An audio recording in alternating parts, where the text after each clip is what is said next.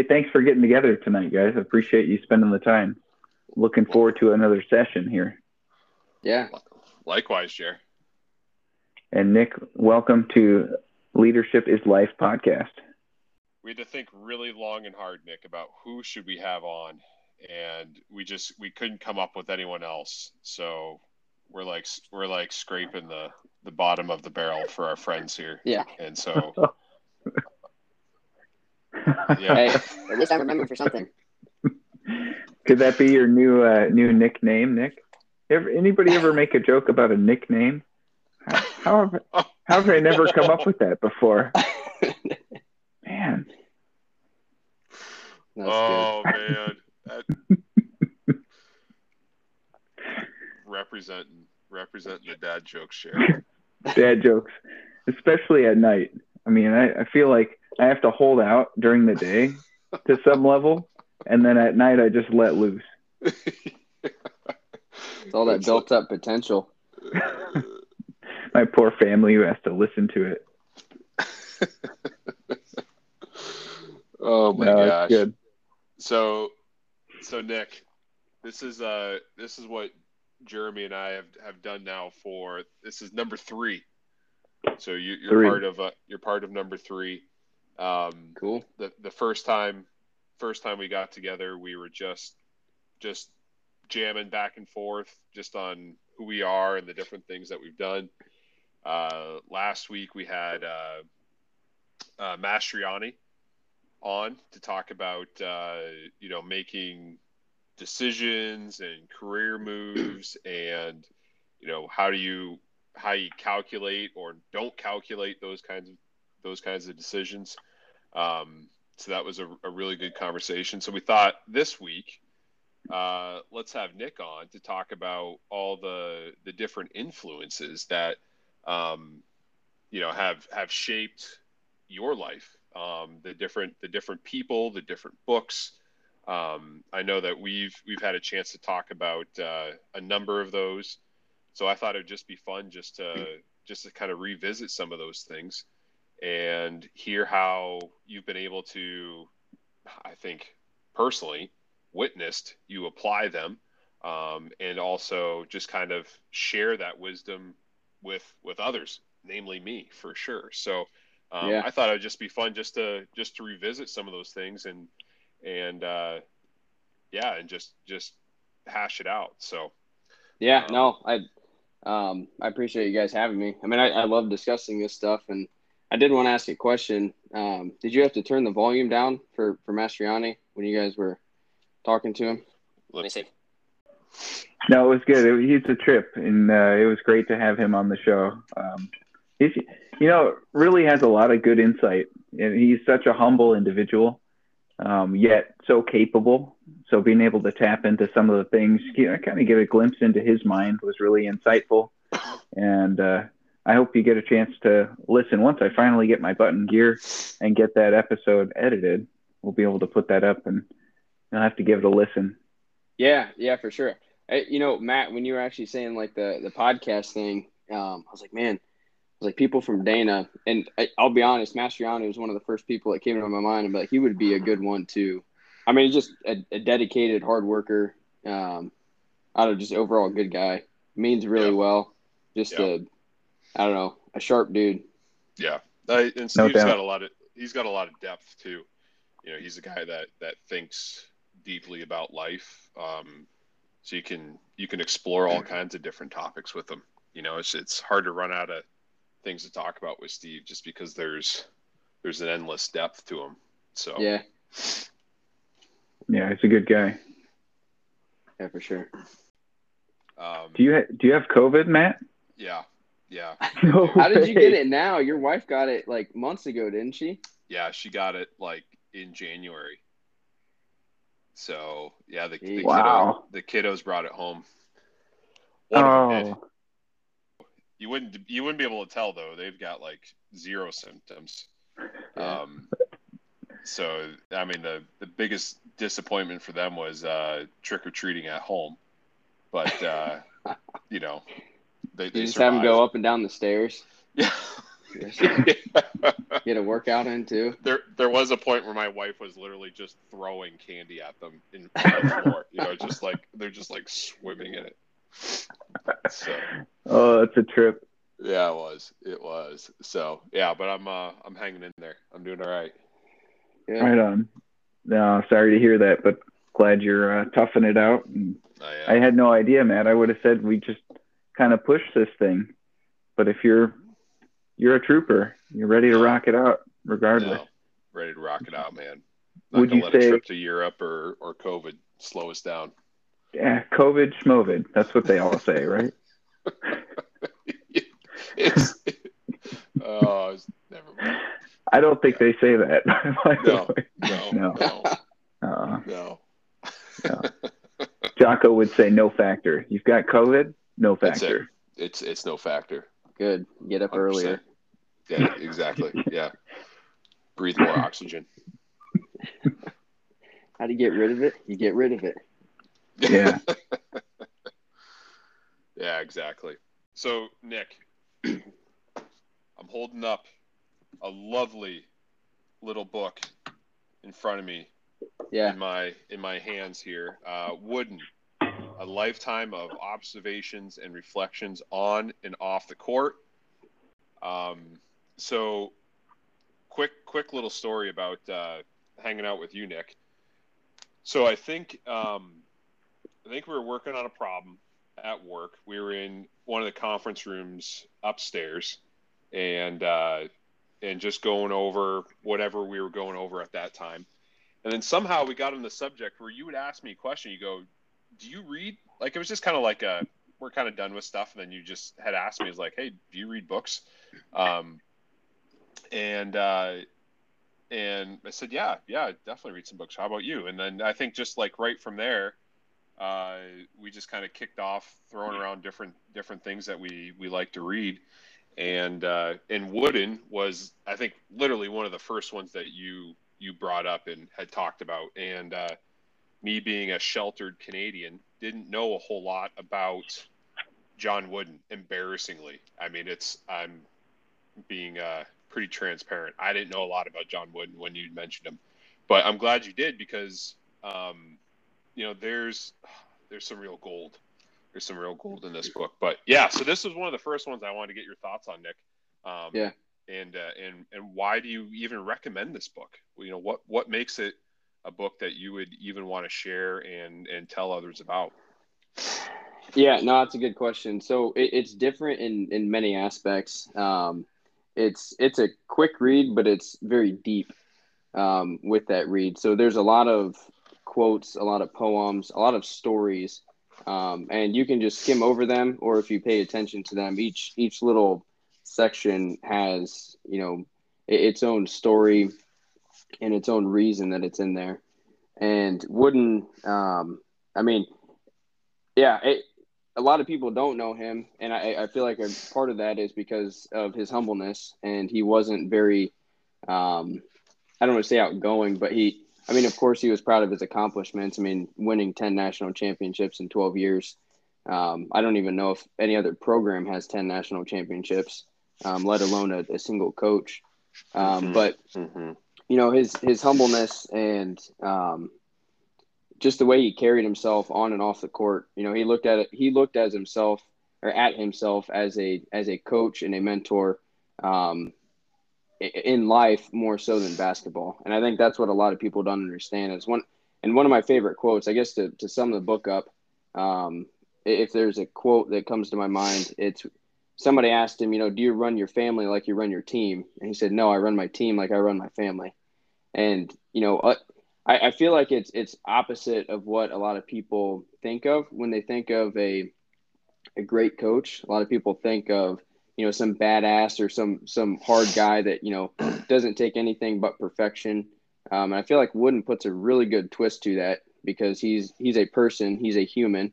Believe it or not, he was an English teacher. He loved writing poems. And you would not associate that with a guy that won 10 national championships and in a sport that's very competitive. So that's kind of why I was drawn to it. and why I would recommend it to other people is because it's not the normal leadership book that you would read. It is very deep.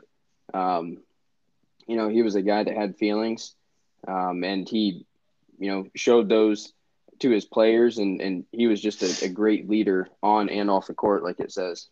Mm-hmm. Mm-hmm. Nick, I'm glad you mentioned that quote because that was one that always stuck with me. Your words of it, you sharing it with me more than I remember reading it from the book, just because it was just one that just stuck out with me. I mean, there's so many in the book that have stuck with me, and I found myself, highlighting over highlights that you had done. But the one that you mentioned about how he runs his team and how he runs one that always stuck with me. What is it about that one particular one, Nick, that really you come back to that one quite a bit? Why is that? Why did that one stick out to you so much? Yeah, partially because, like I said, basketball is really competitive, and when you think of the world of sports, you think of dominance, you think of aggressiveness, you think of discipline, you think of somebody that's not harsh on their players, but just always a go-getter. And you look at Wooden, and he kind of puts a twist on that. And the person that asked him, I don't know if it was a reporter or a friend or something, and when I read that, I was like, man, that's pretty good. It's short, but there's a lot of wisdom to that. Running a team like a family, like nobody thinks of that, and you think that it's weak, or you might think that, well, that's the wrong way of doing it. And you look at him, and he won 10 national championships, which no other coach has done. And in my opinion, he coached like no other coach, because a lot of other coaches that you read, they're very hard. Like you look at like Nick Saban, or the Clemson coach, he slipped him, Dabo. Yeah, really, really aggressive. Always go. And of course, John Wooden was too, but he viewed his team as a family, and he lived by that. And that's why that quote always comes to my mind, because as a coach and as a leader, he cared for the people. He truly cared for his teammates and the people around him. And I think that's what set him apart, and that's why he was able to be so successful on the court. And he had a very successful life off the court. I mean, his family was very tight knit, a good Christian family. He raised good kids, and it shows. And I think that's why it always sticks with me. Is it's just opposite of what everybody thinks. Yeah. There's so many of those. Like, one of the chapter titles or section titles under families, values, and virtues is "Nothing is stronger than gentleness." I mean, yeah. He just kind of puts these little twists on things that just always made me pause and kind of think. Like, it's almost like, there's some like foods or candies that you almost have to kind of let just kind of sit in your mouth and just kind of like slowly dissolve. Like, I feel like his words are like that. You just kind of have to let them slowly dissolve and sink in a little bit. Yeah, he's got a lot of family quotes. I don't know if this one's in the back, but there's one that says something along the lines of, the best thing a father can do for his children is to love their mother.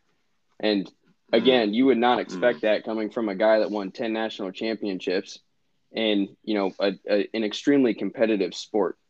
And, he used that type of philosophy and that type of mindset to grow his players, essentially, and grow his team to become successful.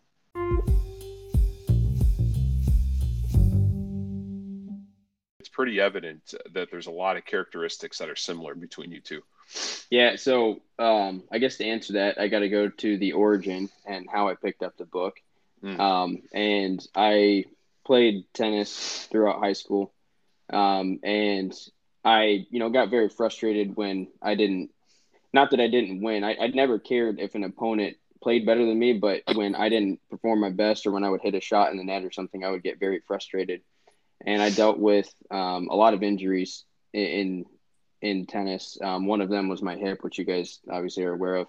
Another one was, 3 days before my first match as first singles, I tore something in my wrist. And I couldn't hit a backhand. And I don't know if you know anything about tennis, but that's a third of your game, arguably. You got forehand, backhand, and serve. You could say that there's net in there involved. But it really took a twist. And I was pretty frustrated. I was kind of had the mindset of why me, kind of down on myself. And my dad gave me this book, and I told him, of course I was a teen at the time, so I knew everything and my dad didn't. And, I told him, I was like, I'm not going to read this. He's like, no, he's like, I want you to read, I forget how many pages it was, but he would quiz me on it to make sure I actually did read it. And I didn't want to tell him this at the time because, again, I knew everything. And I didn't want him to be satisfied, that his punishment was actually working.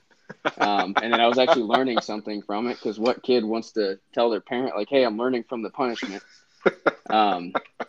So I read it, and I just honestly fell in love with it. I was like, man, this is awesome.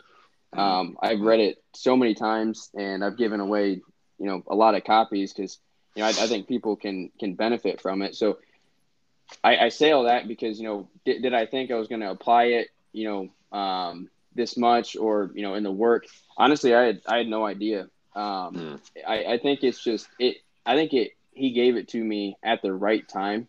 It was just before college. College is tough. You're competing with other people, and the whole mindset of Wooden is just do the best you can, appraise other people that do well, but don't compare them to other people. And in college, that is very crucial, from your own confidence and your own ability to perform well in the classroom, and making friends and applying that in life, because like we said, that there's a lot of life principles in there.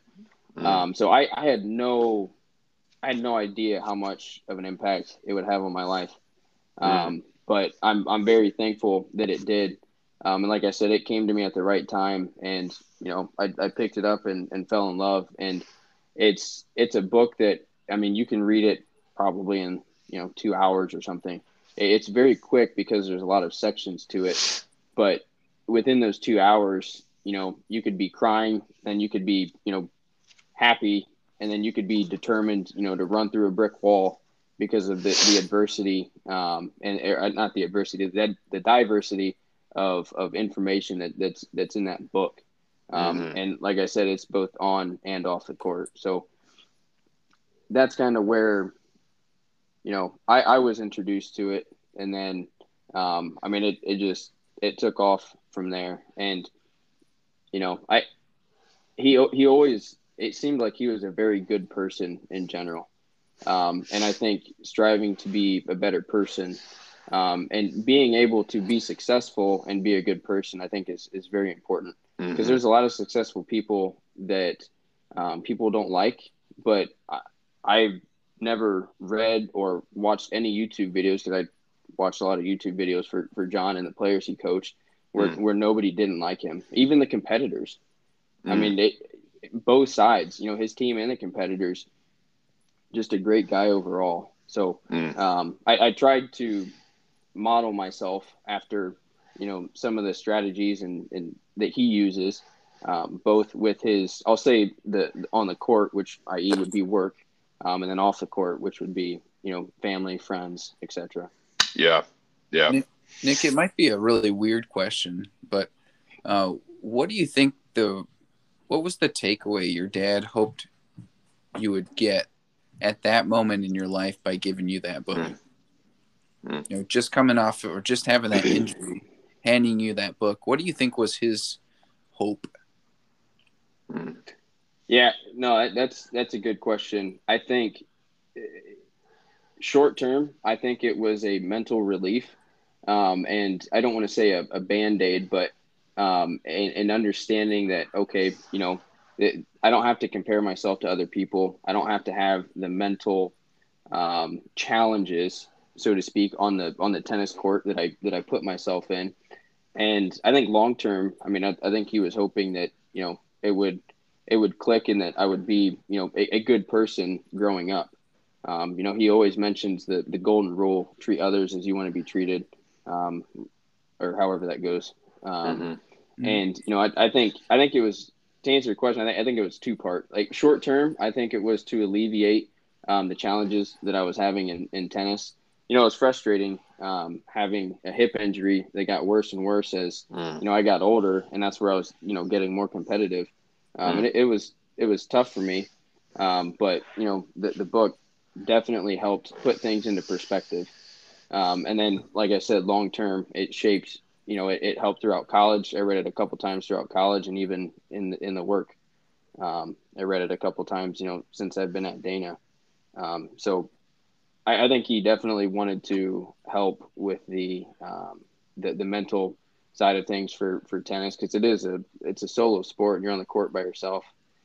So there is a lot of mental challenges, and this book will help you mentally. Both in your work environment and at home. Yeah, absolutely. Yeah, Nick, I mean, one of the things that always struck me just in hanging out with you is, and you see it in Wooden's work too, is, just this consistency no matter kind of like where you are.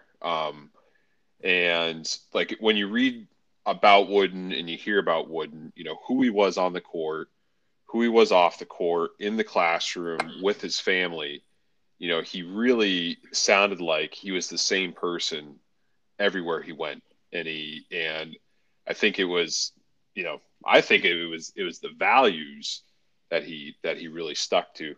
But I've also noticed that in you too, where you have, just kind of this consistency about you, whether you're, at work in the plant or, working with a customer, you're Nick. So, I think that's a big influence that, or at least I can see that playing out for you. What do you notice about Wooden? Do you see that same thing? Do you see that in other athletes today? And why do you think that might be so hard to achieve sometimes? Yeah, so holding true to your values is tough. The media, I think, makes it tougher than it was back in the day.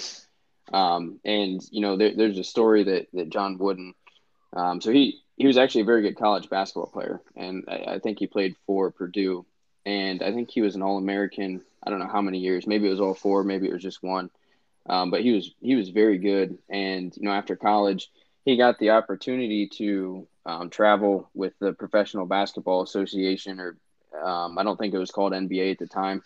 And it would have been, a $5,000 a year job to go travel in a sport that he loved. He clearly loved, because he put so much time in there.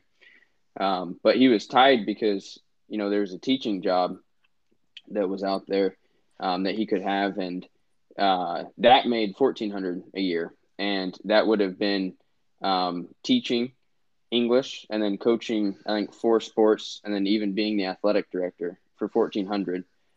So you could argue that that's, just as much, if not probably more work than, the traveling basketball team, and for a lot less money.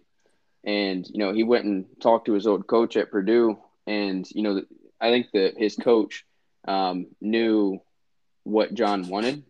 I just think he wanted to hear it. And, when he talked to him about it, he asked John, "Why did you go to college?" And John said, "Well, to get an education so I could teach." And he said, "Okay, did you get an education?" He said, "Yeah, I got a pretty good one. I went to Purdue." And he said, "Okay, do what you want then." And at that point, I think John realized, like, he has to hold true to his values. And he took the teaching job. He coached multiple sports. And I think that goes a long way. It's tough in today's sports because everything is all about money, getting the biggest contract, changing teams because, you want that ring and you want that championship. You want the satisfaction of a ring. I truly think that he was able to sleep very well every night. And because he was so true to his value that he didn't have to question, okay, am I really chasing money, or am I chasing what my heart wants? And I think that's difficult to see in today's athletes because of, the influence of media and money. Everybody in that, well, not everybody, a lot of athletes that can go pro do go pro because of the money and because they like it. And, maybe they don't want an education. Maybe their main goal is to go pro. But I think John really valued education, and, he took that to heart, got his education, taught English, and was a great coach, for a couple different colleges, and one of them being UCLA, where he won 10 national championships. Yeah. But it is tough to see nowadays. It's almost rare to see, actually. Mm-hmm. Yeah. I mean, there's no way that had he probably not followed what was really true to him, I don't think he would have been nearly as successful, No. So he followed that path that lined up with exactly who he was and what he wanted to do. And ultimately that's where he found the most success, even though that isn't what he was looking for. He was just staying true to himself. Right. So, pretty powerful lesson there. Nick, there's another story that we've had some time to kind of process and kick around together, just because it's interesting just from a team leadership type scenario of, where is the line between micromanaging and doing what's right for the team. And we've had some time to kick it around, and I want to get Jared's take on this as well too. But the story that Wooden talks about is being very specific and very detailed about how his players put on their socks and tied their shoes. And the first time I read that, I don't know, I got like a micromanagey vibe from it, and it kind of rubbed me the wrong way a little bit. But at one point, it kind of clicked, and it came from me hearing my father-in-law and his brother talk about them playing basketball back during like Wooden's era. So they're, late 60s, early 70s. And they were telling stories about the old basketball shoes, how if you didn't just tie them up just right, or, put them on just right, you'd end up getting nasty blisters, and it'd take you right out of the game. And it just reminded me of the Wooden story. It was like, okay, there was a real specific reason as to why he was doing that, but it didn't, that it wasn't crossing over into being micromanaging. But so I just want to get your thoughts on that, because we've kind of processed that a lot together, and just, wanted to see where you kind of landed with that story. How much do you think it's micromanaging? Can you see why he did what he did? Is there a method to his madness? Yeah, no, that does. Yes. When I read that, I'm like, man, this guy's a nutcase. Why would anybody tell a college athlete, hey, here's how you put a sock on? That's something that your parents tell you when you're 2. And, I know we listen to a lot of Jocko and read his books, and there's a lot of similarities between that. The story of Jocko making everybody understand how to repair the radio or replace the radio and dial in the channels for communication in the battlefield. And, there's a lot of similarities between the two stories, because they both sound like micromanagement. But when you look at the impact it has on the performance, I think it's tough to, I guess, bucket micromanage. And when you look at the performance, had he not done that, the performance arguably would have decreased to the team. I don't know. Maybe they thought that he was, too specific and stuff. But when you look at, something as simple as putting on socks and shoes, I mean, everybody has to do that. And if there's a certain way that can help you stay off the bench and play your best, why not learn that? And I think that's kind of where the line between, micromanaging and, I'll say, good advice is. The good advice or the strategy behind it. I mean, there is direct correlation to performance, and a team's metric of success, more or less, is performance. And if you can achieve the highest amount of performance with something that's, I'll say, free, because everybody has to put their socks on anyway. He looked at that as something that he could control. John was always under the impression that if he can control it, then he could help the performance of his entire team. And I think it shows in his accolades, 10 national championships in 12 years. I think he had an 80 game win streak, which I think is still true to, men's Division I basketball. So it definitely is a fine line between a good strategy for performance and winning, and also micromanaging. And I guess it depends on how you define micromanaging, but I don't know how it's different than, him telling the players, okay, this is the exact play I want you to run. I want this individual here. I want, after he crosses the screen, you're going to look for the pass on this side. You can bucket that into micromanaging. It's just a different way of looking at it, because it's not, okay, we're going to draw plays, which is what most coaches do. It's kind of out of the ordinary, but okay, you could bucket play calling as micromanaging, so it's, I don't know. It's a fine line. And I don't know. I guess it's tough when you look at that, because initially, like I said, it seems like micromanaging. Yeah. And I'm going to get Jared's take on it here in a sec. I think one thing that a couple of things that I started to take out of that story, and I think what Jocko wrote about in Dichotomy of Leadership, I think helped as well too, is the fact that it wasn't just like Wooden's personal style. Like, it wasn't like he wanted them to put their socks on a certain way or tie their shoes a certain way because that was like his style. Like, there was actual function to it. And there was like a Right. direct thread, a direct correlation between those small details and the team's performance. So there was like, there was intent, there was why behind it that gave it a lot of meaning. It wasn't just, it just wasn't, for style. So, that's, I think, but it is that balance, right? As to when do you do that? But Jared, what's your take on that little story there too? Like, when you hear it, what do you take away from it? I think there's a big difference between just purely commands and commander's intent. It sounds like what Wooden explained to the players is, and well, I'll go there first, but I think what he probably did is explain to the players the importance of doing it in a very methodical way, the performance improvements that the team could gain by doing so. And oh, by the way, with these years of experience, this is what he's learned, this is what he's seen, and this is what he knows to be true from an avoidance perspective.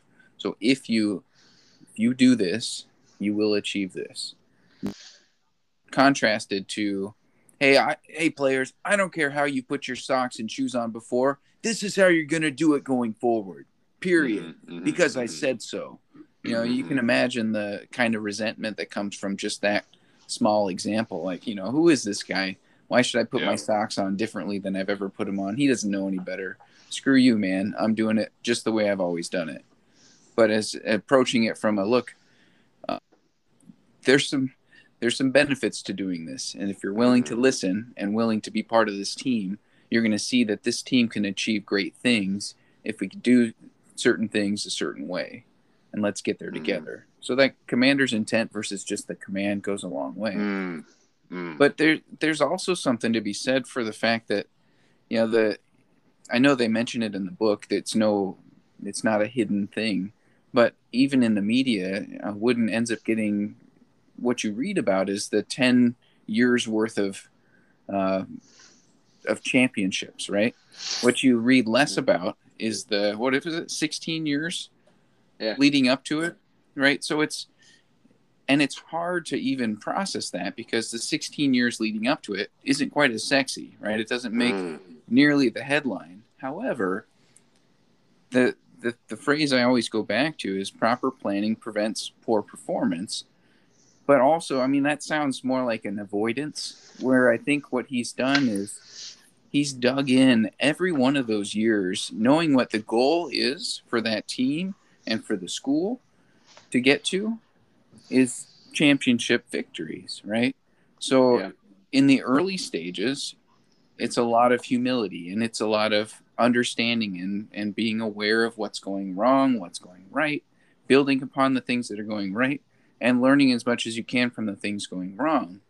So, not at all to take any credit away from Wooden, but that humility is what made 16 years in the future become championships. It's saying, Yeah. look, we've got players out there, baseline. Players are going out, they're getting injured, their feet are getting blisters, they're off the court. They're sitting on the bench. Can I win when my best players are sitting on the bench? Probably not. Check. Mental note. What do I do differently next game? What do I do differently next season? What do I do differently 5 years from now?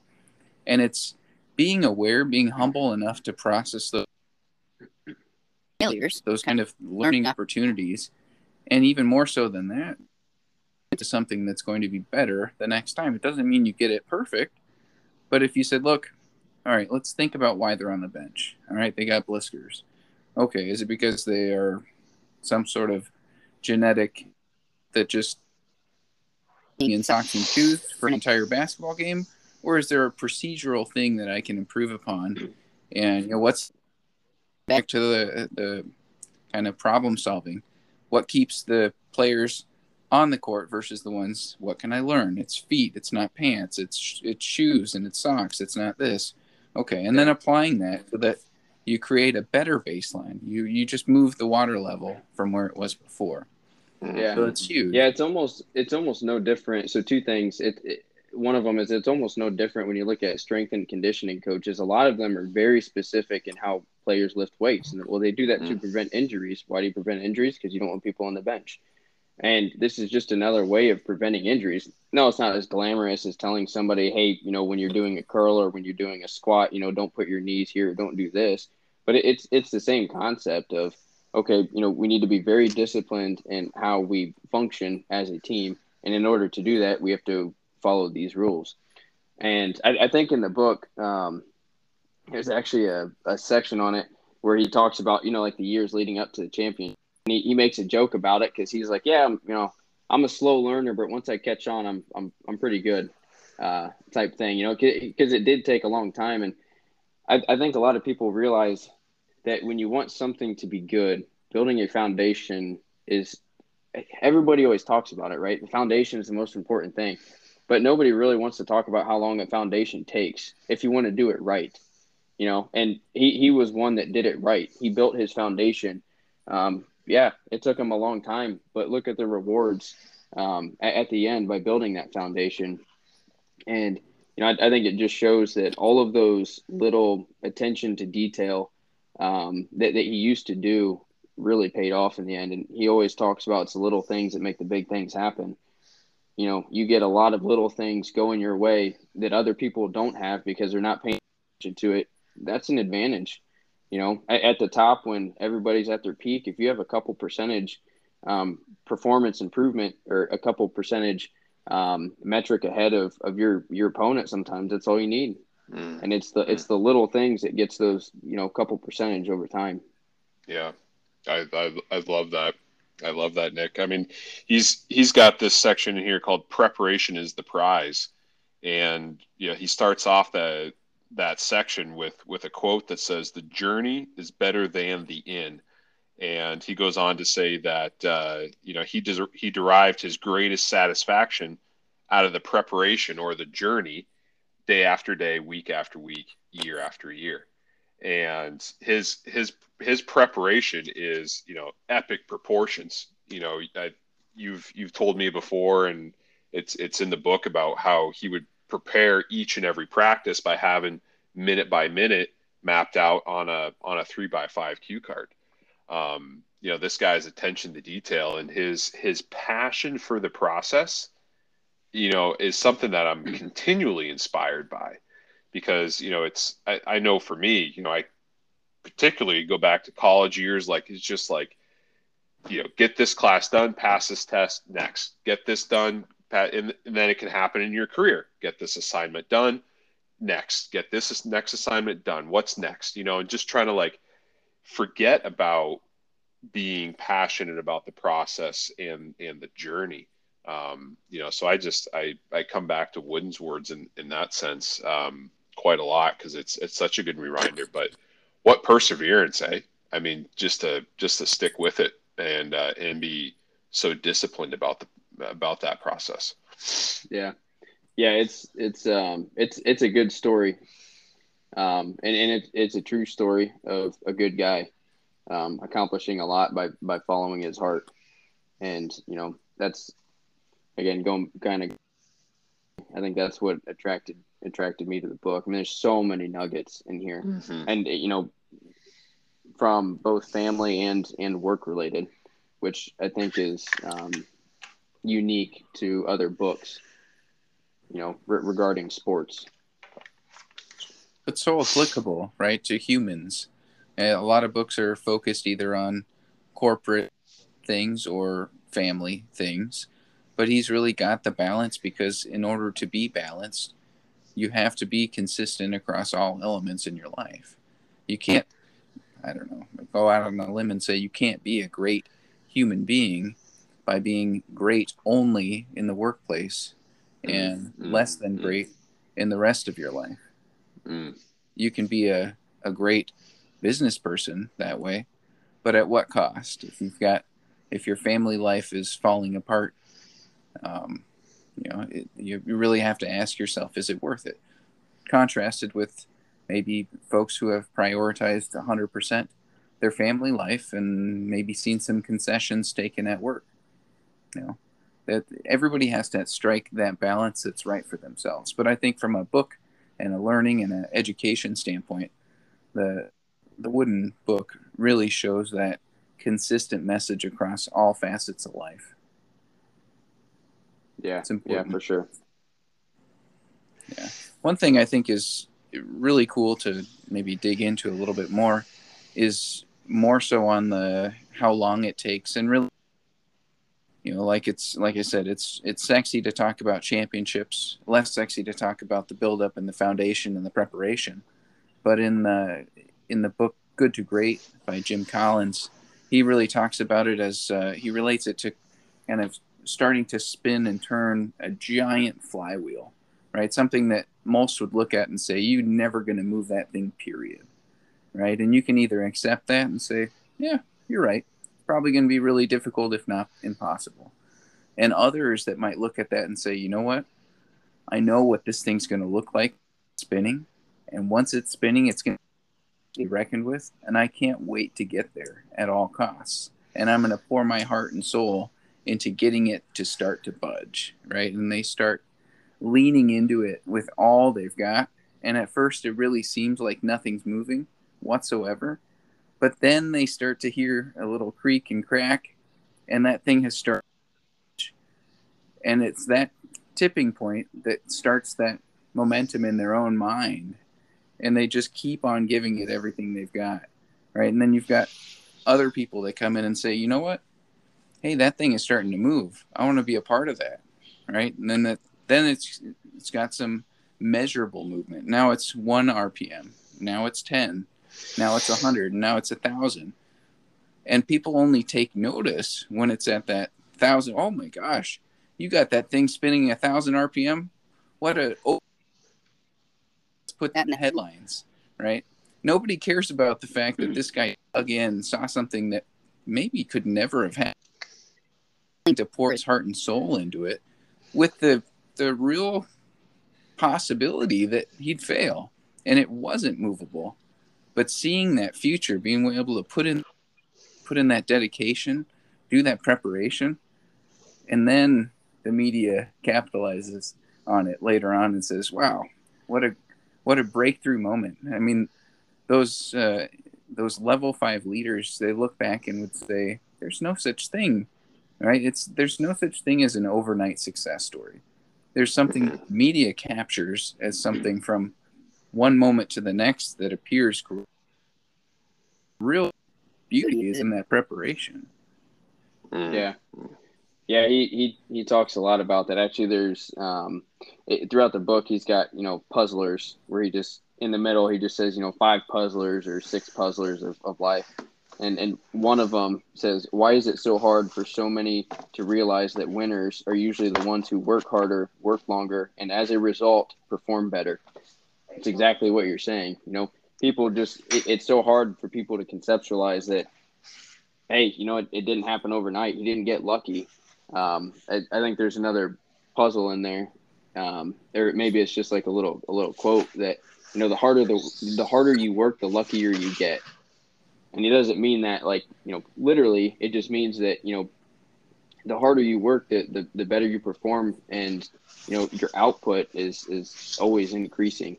And, he really enjoyed the journey as opposed to the end or the end result. I think he mentioned that his end goal would be to sit on the sidelines and almost watch the players coach themselves and play so well without him even intervening. And you only get that by preparation. And I think a lot of people realize that preparation is critical. Or a lot of people.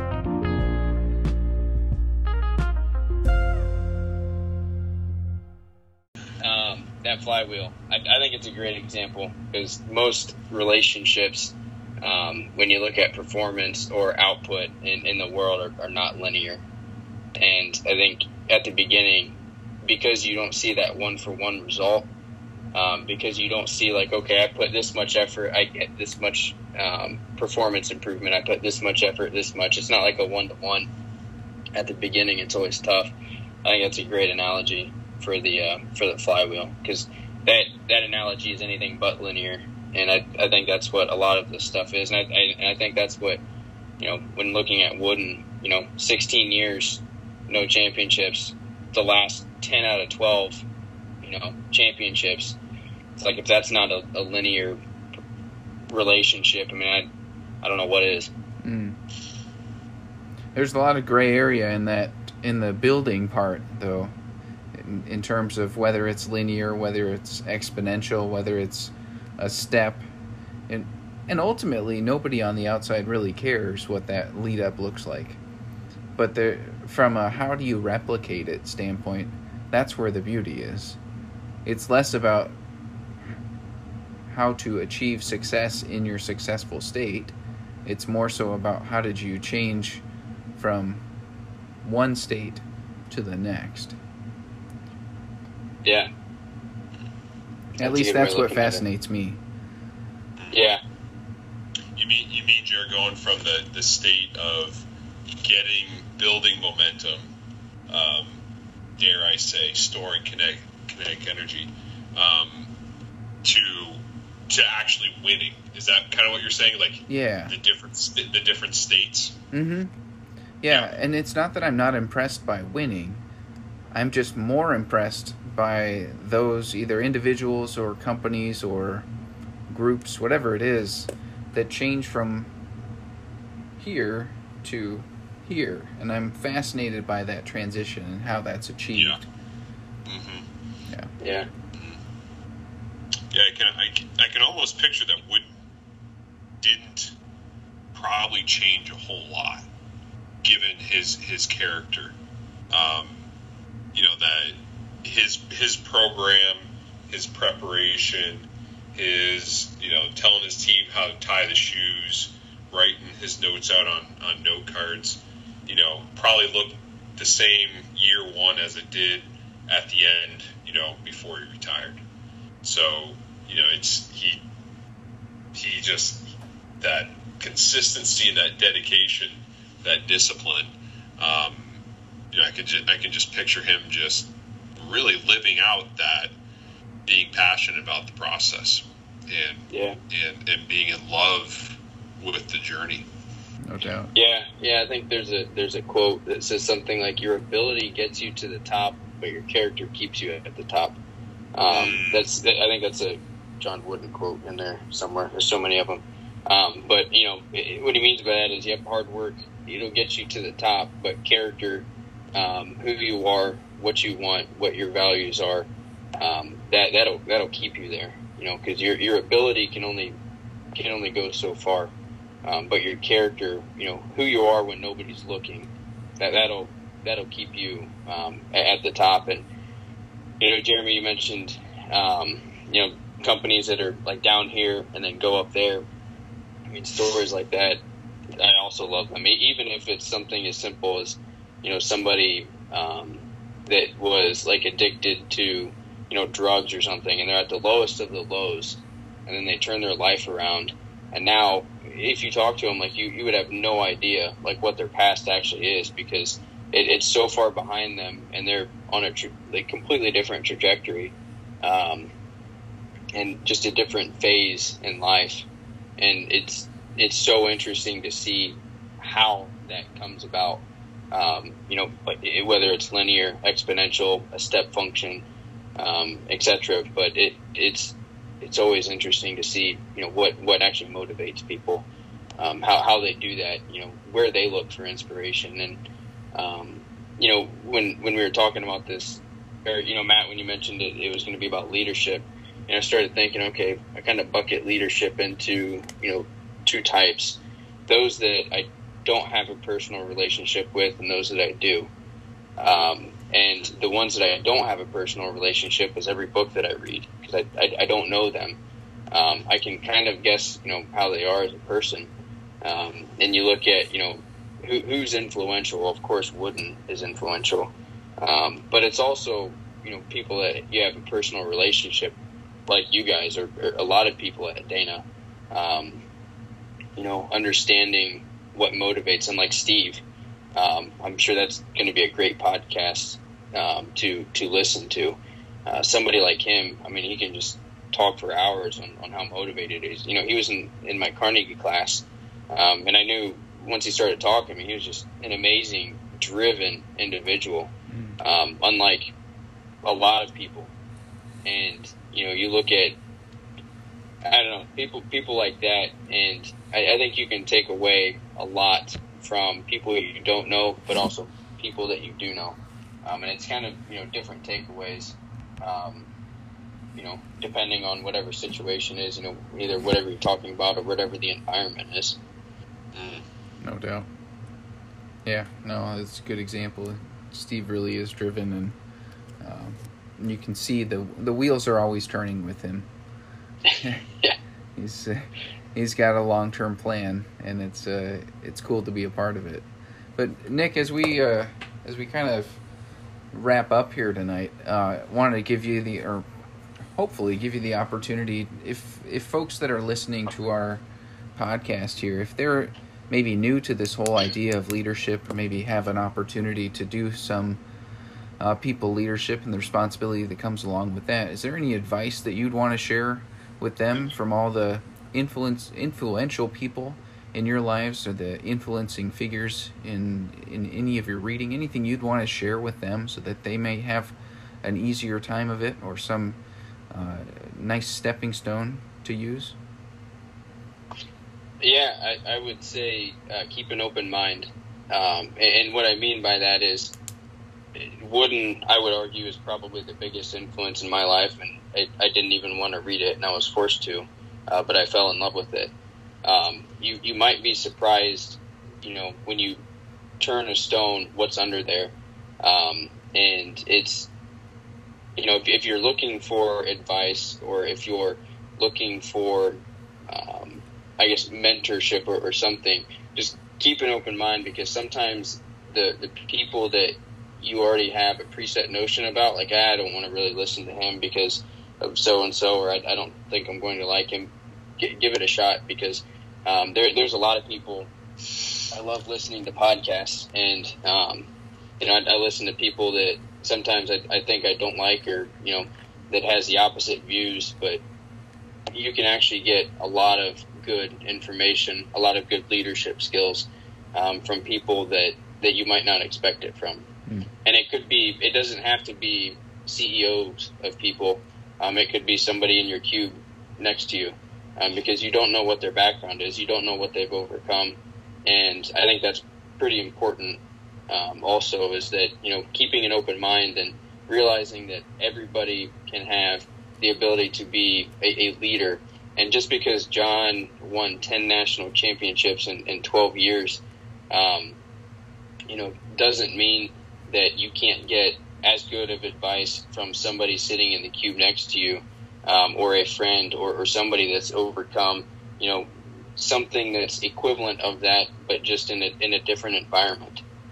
So I would definitely say that there's a lot of stuff out there. Keep an open mind, and just realize that there's a lot of good leaders out there that aren't, well known, like Jeff Bezos or, the billionaires. And just because they're not doesn't mean they're not good.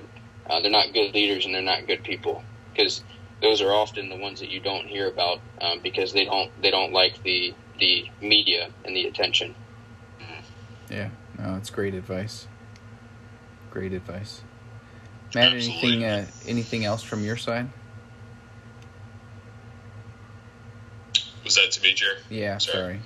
Yeah, no, I absolutely just echo and appreciate what Nick has to say. Nick, thanks for coming on, man, sharing kicking around your thoughts on Wooden with us, and absolutely agree.